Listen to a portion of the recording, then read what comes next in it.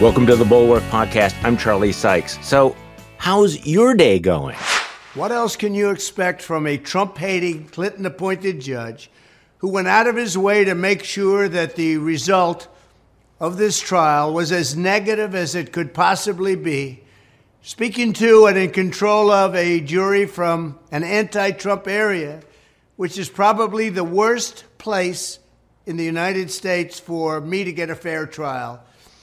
We'll be appealing this decision. It's a disgrace. I don't even know who this woman is. So he's not taking it well. It is May 10th, 2023. And as you know, the pattern is full. So we're going to be doing something a little bit different today. Later in the show, I'm going to be talking to a remarkable reporter who just arrived back in Ukraine. Tim Mack is a former NPR correspondent who was one of the staffers who was laid off when NPR cut its staff. But he was so passionate about reporting on what's happening in Ukraine that he's gone back on his own and he's launched a new Substack newsletter called the Counteroffensive.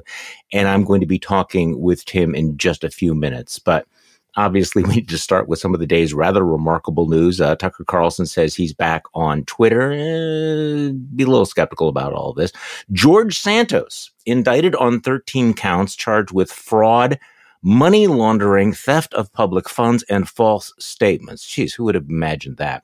Federal authorities say that Santos lied to his donors, the House of Representatives, state unemployment officials, and others, resulting in, just tally this up here, 7 counts of wire fraud, 3 counts of money laundering, 1 count of theft of public funds, and 2 counts of lying to the House of Representatives on financial forms. Now, the weird twist, of course, is that Republicans only have a 4-vote margin in the House, so Kevin McCarthy needs George Santos's vote. So, yeah, what could possibly go wrong?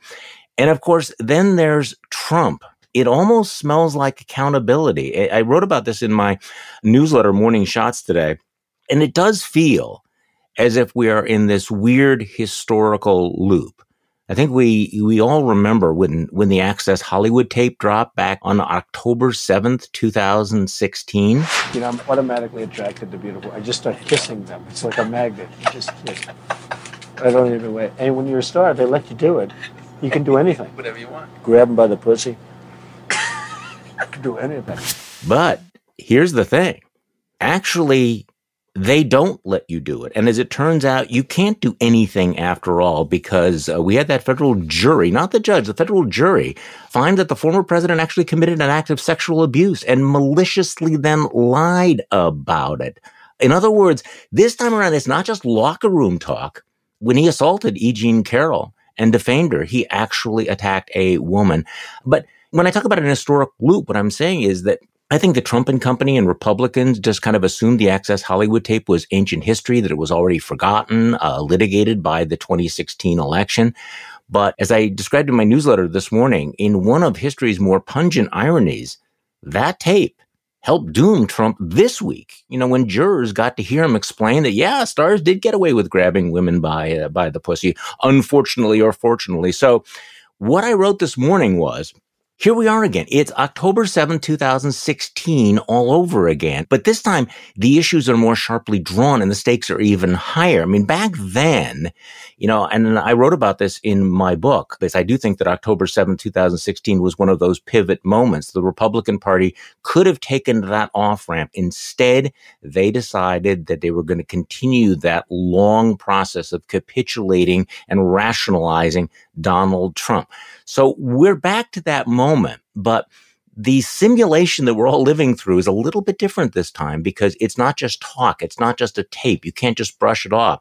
This jury found that Trump actually assaulted and injured a woman and then lied about it with malice. So the Republican Party has similar choice to make, whether they're going to go along with all of this, but it's kind of on steroids. It also is kind of a flashback for me because in private, of course, Republicans are saying they're appalled by this. They're worried about this, but only a very, very few of them are willing to speak out about it. Mitt Romney was one of them. This is what Mitt Romney had to say yesterday. The jury of his peers found him guilty of sexual assault and awarded $5 million to the person who was damaged. I hope the jury of the American people reach the same conclusion about Donald Trump. He just is not suited to be president of the United States. Yeah, a reminder as if we needed one. Asa Hutchinson, who is former governor of Arkansas, also running for president, has been willing to take on Donald Trump. He also issued a statement talking about Trump's indefensible behavior. Here's Asa Hutchinson. I've practiced law for 25 years, and anytime a jury comes back with a verdict, I respect the verdict of the jury. Jury verdicts reflect the community. They reflect America. And they also have weighed, as no one else has, the credibility of the witnesses and the truth of the allegations. And they found unanimously that the allegations of a sexual assault were true. Mm-hmm. And so I believe we all, as a society and as Republicans, ought to take that jury verdict very seriously. To do otherwise undermines our system of justice, which is second to none in the world. And also, it's just simply a reflection of continued indefensible conduct by former President Donald Trump. Indefensible conduct, but like in case you haven't been paying attention, what you're about to see is a repeat of the defense of the indefensible, the usual fluffers of fluffing. Senator Marco Rubio said the jury's a joke. The whole case is a joke. I don't know. Does Rubio think that there was a contest of, which member of the United States Senate has debased himself more? And he was jealous of the fact that Lindsey Graham was getting so much attention. And by the way, in case you haven't seen this, Will Salatin's, fantastic deep dive into Lindsey Graham is now an ebook. You can get it on Amazon.com. I think it's $2.99, or you can read it on the Bulwark. Then, of course, there was Lindsey Graham, who said when it comes to Donald Trump, the New York legal system is off the rails. And America's dumbest senator also had some thoughts. I know there's a lot of competition for this, but I think Senator Tommy Tuberville has pretty much got a lock on it, at least for this week. He actually said, it makes me want to vote for him twice. I want you to think about that for a moment. I want you to think about the mentality behind that. That here is the former president who has been apparently credibly accused. A jury has found that the preponderance of evidence suggests that he actually attacked a woman, that he injured a woman, that he sexually abused a woman. And Tommy Tuberville's reaction is, I want to vote for him twice. He said they're going to do anything they can to keep him from winning. How far are they going to keep this going? Now, of course, this is just one of the growing list of cases against Donald Trump. And so on tomorrow's podcast, we're going to go deeper into all of them. As you probably know, we've partnered with Lawfare. And every Thursday, Ben Wittes and I are going to be taking this deep dive into all the legal problems surrounding the ex-president and all of his minions. So stay tuned for tomorrow's podcast, The Trump Trials. And in the meantime, we're going to Ukraine. Tim Mak is a former investigative correspondent for NPR, and he's also the author of Misfire: Inside the Downfall of the NRA. And he is now back in Ukraine covering the war and sharing his reporting on his Substack newsletter, The Counteroffensive, which I strongly recommend. Tim is also a former U.S. Army combat medic. Tim, thank you so much for joining us on the podcast today. Of course. Love the podcast and would love to try to talk to your listeners and tell them to sign up for the Counteroffensive. Okay, so where are you right now? Where are you in Ukraine? So I'm in Lviv, which is in the western part of Ukraine. It's a major hub for entry into the country. You can't fly commercially into Ukraine, obviously, because there's a war going on.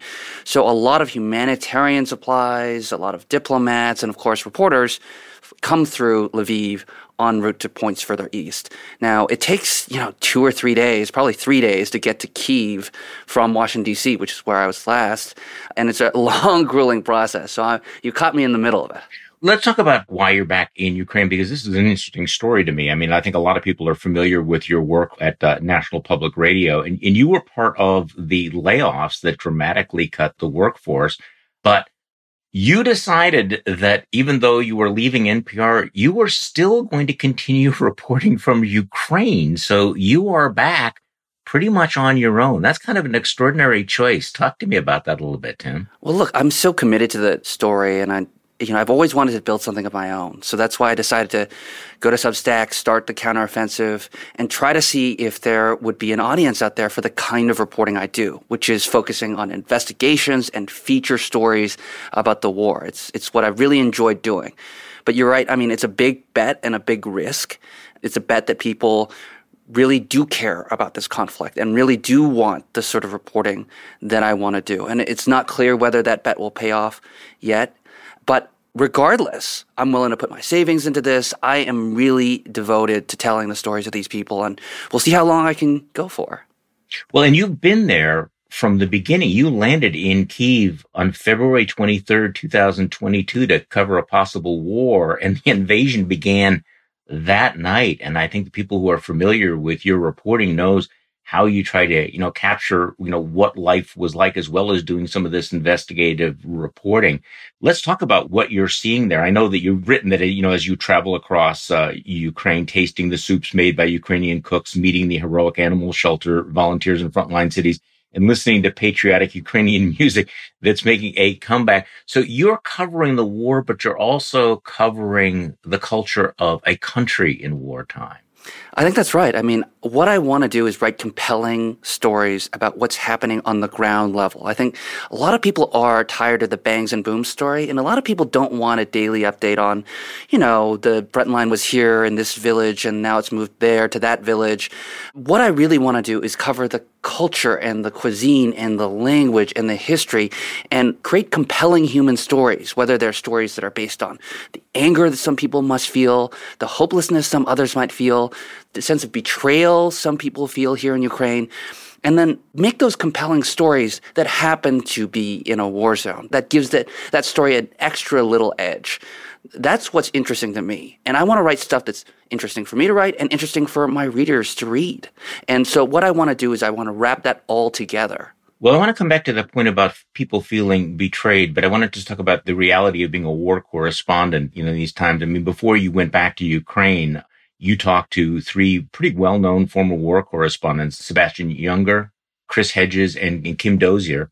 And they offered some words of advice and caution to you. What did they tell you? What advice did they give you going back to Ukraine right now? It's interesting because I asked all of them, the very open-ended question, which is, hey, what should I know about being a war correspondent? Now, I have been a war correspondent for the last year or so, but my experience pales in comparison to these three very experienced war correspondents, right? And so what I found interesting, there are a number of things. I found very interesting. This isn't in my story, so this is an exclusive for your podcast, at least for now, until I write about it. But one thing I found really interesting is that some of the war correspondents I talked to just don't drink alcohol anymore, that it had, upon reflection, not such a great impact on their lives after they've acknowledged all the ways that the trauma of war affected them. Sebastian Junger told me, look, he's had a number of great drinks in his life, and he said, thank God for that. But that as he's gotten older and as he reckoned with some of the things that he's experienced, he didn't think that it was the right move for him to continue to drink. And he hasn't drank a single sip of alcohol in years and years and years. What I also spoke to a number of them about was, hey, what do you need to be remembering? And Sebastian Junger's advice was, what you really need is a reality check when you are doing a story. Are you out there as a war correspondent so you can have a personal experience, some sort of member of a team that can tell a good bar story in 3 or 4 years? Are you there because there's a real utility in the public interest to tell that story?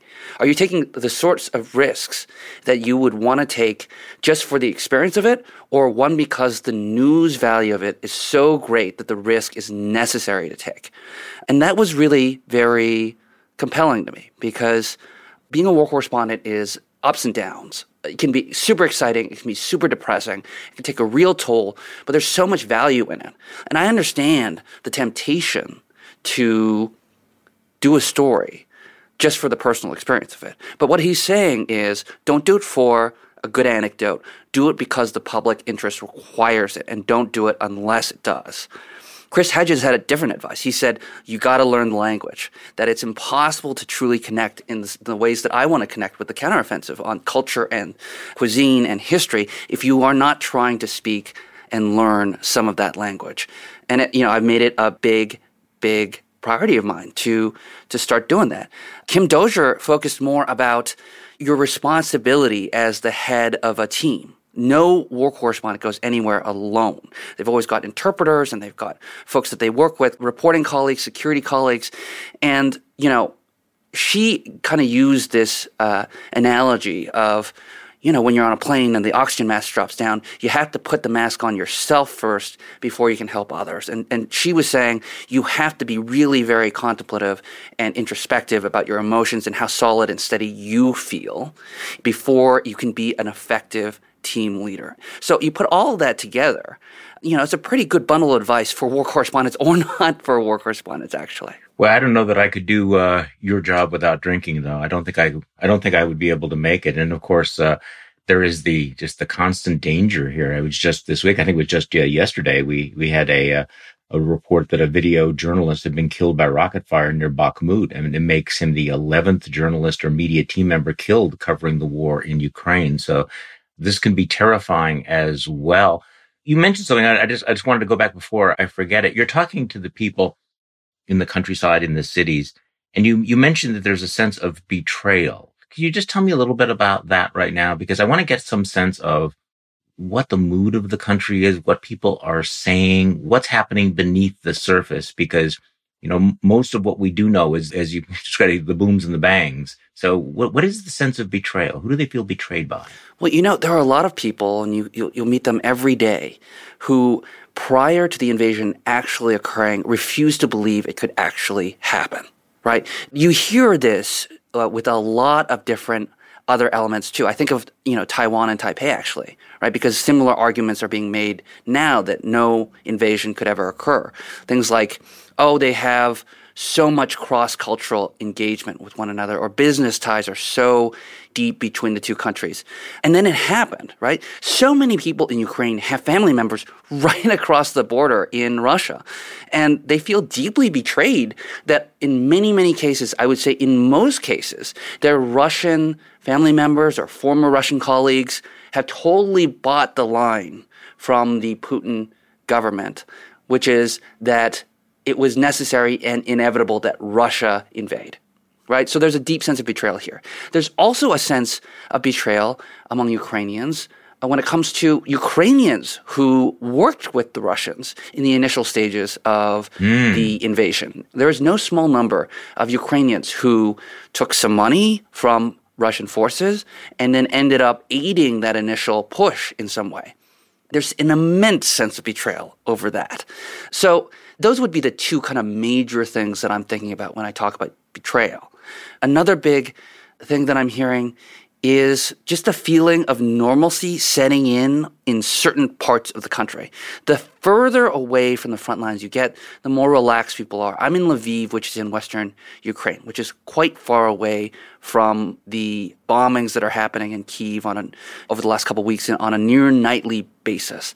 And people are very relaxed here. I went for a walk last evening, and there was a nice spring sunset, and everyone was out walking in the park. You could hardly even imagine that there was a war going on, but we are in a country at war. And I think a lot of soldiers in the front lines are relating to me. They feel kind of, frustrated that they're losing their sense of motivation if their country isn't along with them. What their concern is that people will just adapt and try to continue to live life and kind of forget the folks who are pushing on the front line. That's a real concern. A few months ago, I was at a cafe in Kyiv. You could probably imagine it as any suburban cafe you could find in America, really. I mean, it was a upper-class neighborhood, and you had mothers with strollers and babies and very high-end coffee, and everyone was chattering on the patio. And then an explosion happens nearby, and everyone goes quiet. And there's just this moment of silence. Then people kind of look around, they check, make sure everything's okay, all limbs are here, and then they just start talking again like nothing happened. There's a sense that, hey, there's a war happening, but also people are starting to get used to it. And that's the concern of some soldiers on the front. On Monday, right before you arrived, Russia launched large-scale attacks on Kyiv and across Ukraine with this swarm of attack drones, and the whole country was under a Russian air raid alert. They fired cruise missiles overnight and Tuesday morning as well, most of which were intercepted by Ukraine's air defenses. So talk to me a little bit about Victory Day in Russia yesterday. When we scheduled this podcast, I know that you mentioned that that you thought that, that Vladimir Putin might do something rather spectacular to mark Victory Day, that might disrupt communications. We did have the missile attacks, but all the accounts that I'm seeing are that Victory Day in Russia, which is a commemoration of victory in World War II, was a rather subdued, downbeat kind of thing. What is your take about the way Victory Day went off in 2023? Well, I'd say it was rather muted for probably a couple reasons. One is that Victory Day is often accompanied by relatives of deceased soldiers holding, placards and photos of their loved ones who have died in war. And you could imagine that it would be a pretty serious political fiasco if folks showed up on the Red Square with all their photos of the deceased soldiers who have died in this ongoing war. I imagine Putin doesn't want that reminder of how many Russian soldiers have died so far in that conflict. And a second reason, perhaps, for the muted nature of Victory Day in Moscow is a security issue. That, of course, you remember that there was an explosion near a Russian government building very recently, that the Russian government blamed it on Ukraine and the United States. Both of them deny that the explosion had anything to do with them. But still, security was extremely, extremely tight. And that's going to limit what you can do in terms of, obviously, a parade or a public gathering. In fact, the Red Square was, as I understand it, closed down for security reasons for 2 weeks prior to this event because of, I guess, Russia's perceived security threat around the marking of this occasion. So they're very worried, obviously. They might be a little paranoid, obviously.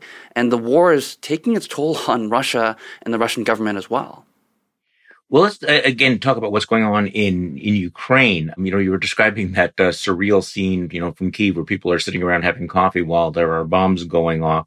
How effective have the NATO-grade anti-missile defense systems, the Patriot missiles, been? Has that changed the dynamic? Has it made Ukrainians more confident? What is your sense about that?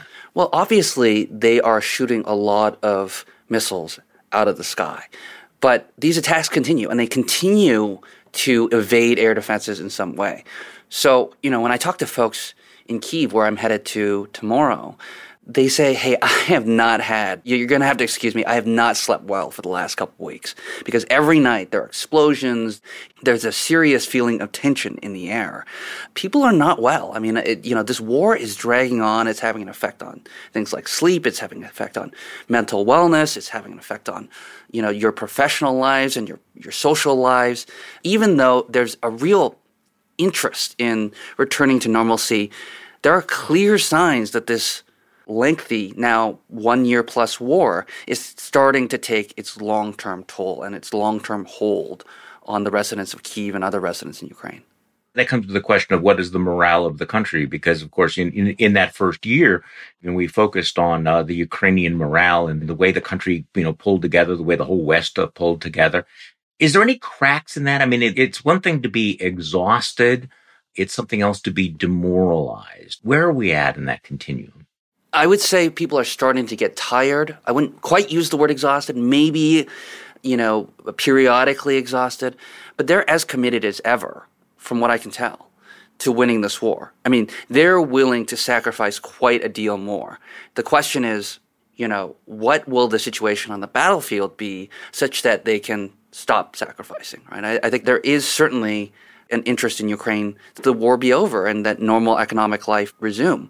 That said, they're not going to take that deal at any cost. They're not going to take a bad deal. You'll see that most people in Ukraine are uninterested right now in a brokered peace deal with Russia. Really? Interesting. Well, not with at least the current lines, right? They're not willing to cede Ukrainian territory to the Russians as a condition of peace. And so while people are starting to get tired, they're not willing to say, well, let's just leave those folks who are behind the current lines to the Russians. I don't think they're willing to concede that. And I saw this big turning point happen. In the first few weeks of the war, everyone was alarmed and fearful, but they thought, well, we're hoping that this war will end in a few months. The real turning point was Bucha, I think, and the publication of stories and photos and videos of the war crimes and alleged war crimes the Russians perpetrated in that suburb of Kyiv, that a lot of Ukrainians could see themselves in the victims there. Oh, that apartment building kind of looks like my apartment building.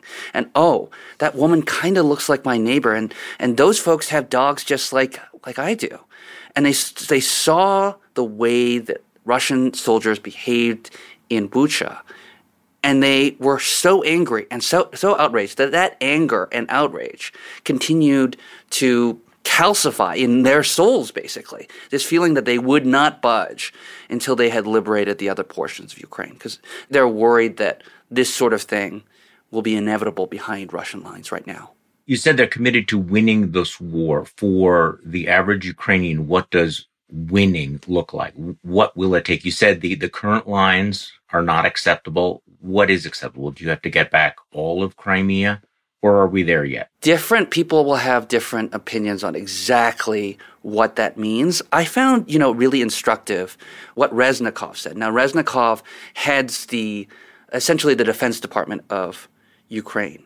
And what he said is, I will know that Ukraine has achieved victory when I'm able to get on a flight in Kyiv, take a commercial flight to Western Europe.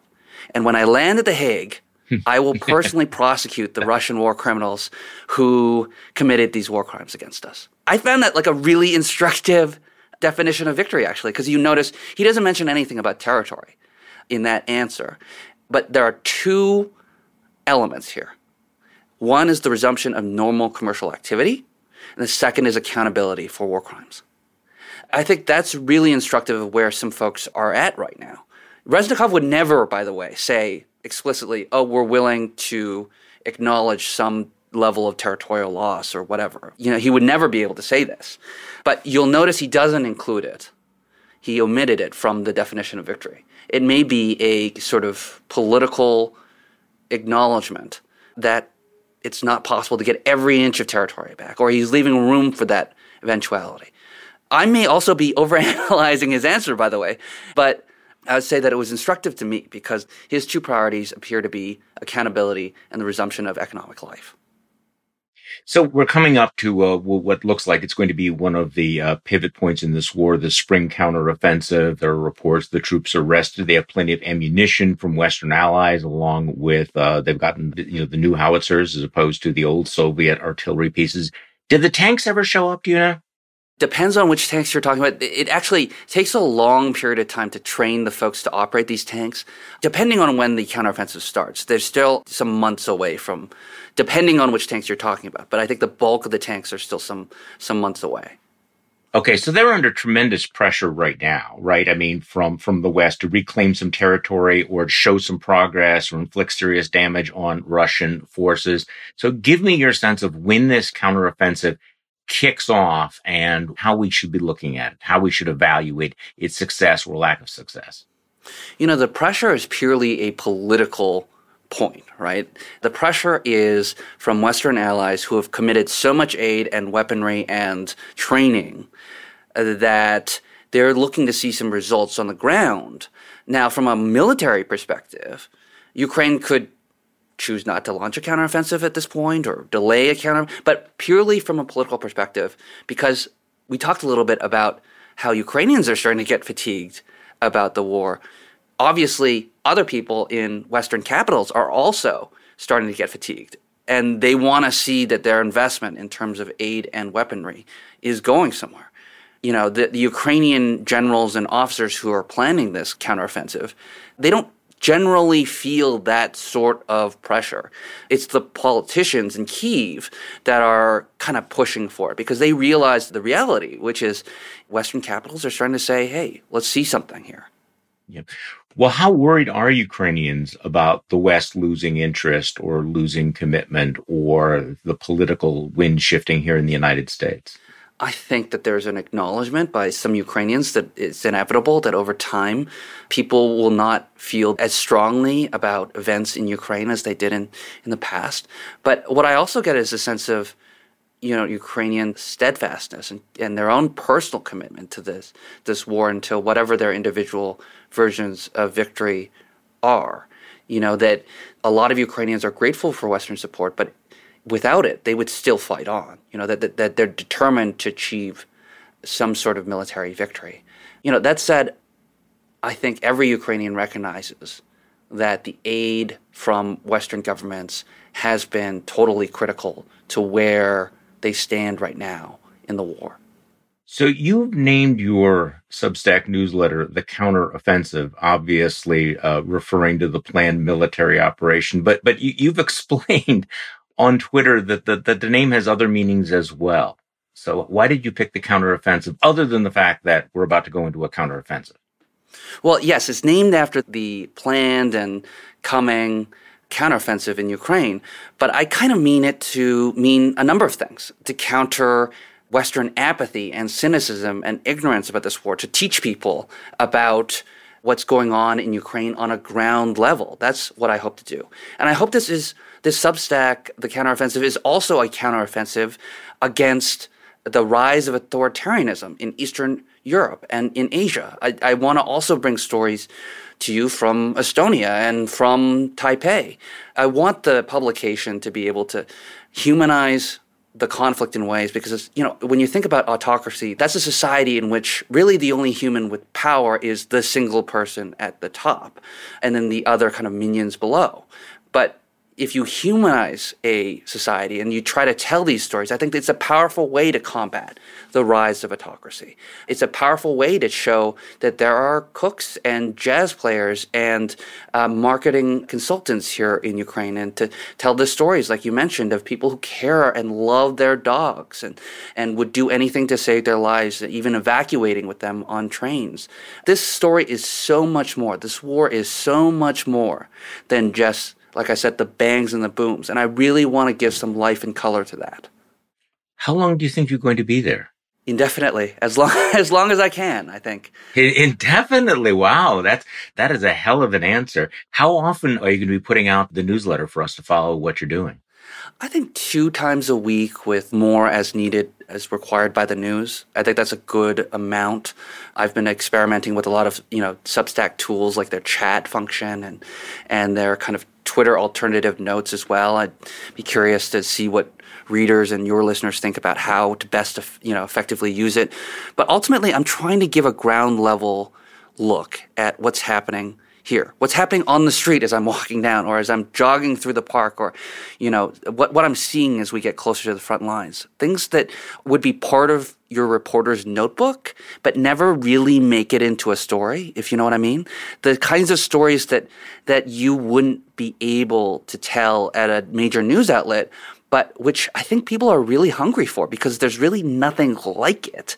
I'm kind of like live tweeting the war in some senses. I'm expanding on that a little bit, obviously, with the newsletter, but I want to make it as human as possible. I want folks to meet Ukrainians and understand more deeply what their lives are like, from electrical station workers to musicians to comedians to everyone else who takes part in the society, and soldiers, of course, as well. I think the reporting is going to be absolutely invaluable. Tim Mack's newsletter is The Counteroffensive. You can find it on Substack. Tim was a longtime correspondent for NPR, and I think many of you are familiar with his work. After the layoffs at NPR, he said, I'm going to go back to Ukraine because he is so passionate about covering this, and is speaking to us from Ukraine today. Tim, thank you so much for joining the Bulwark podcast today. Thank you so much for having me. And thank you all for listening to today's Bulwark podcast. I'm Charlie Sykes. We will be back tomorrow, and we'll do this all over again. The Bulwark podcast is produced by Katie Cooper and engineered and edited by Jason Brown.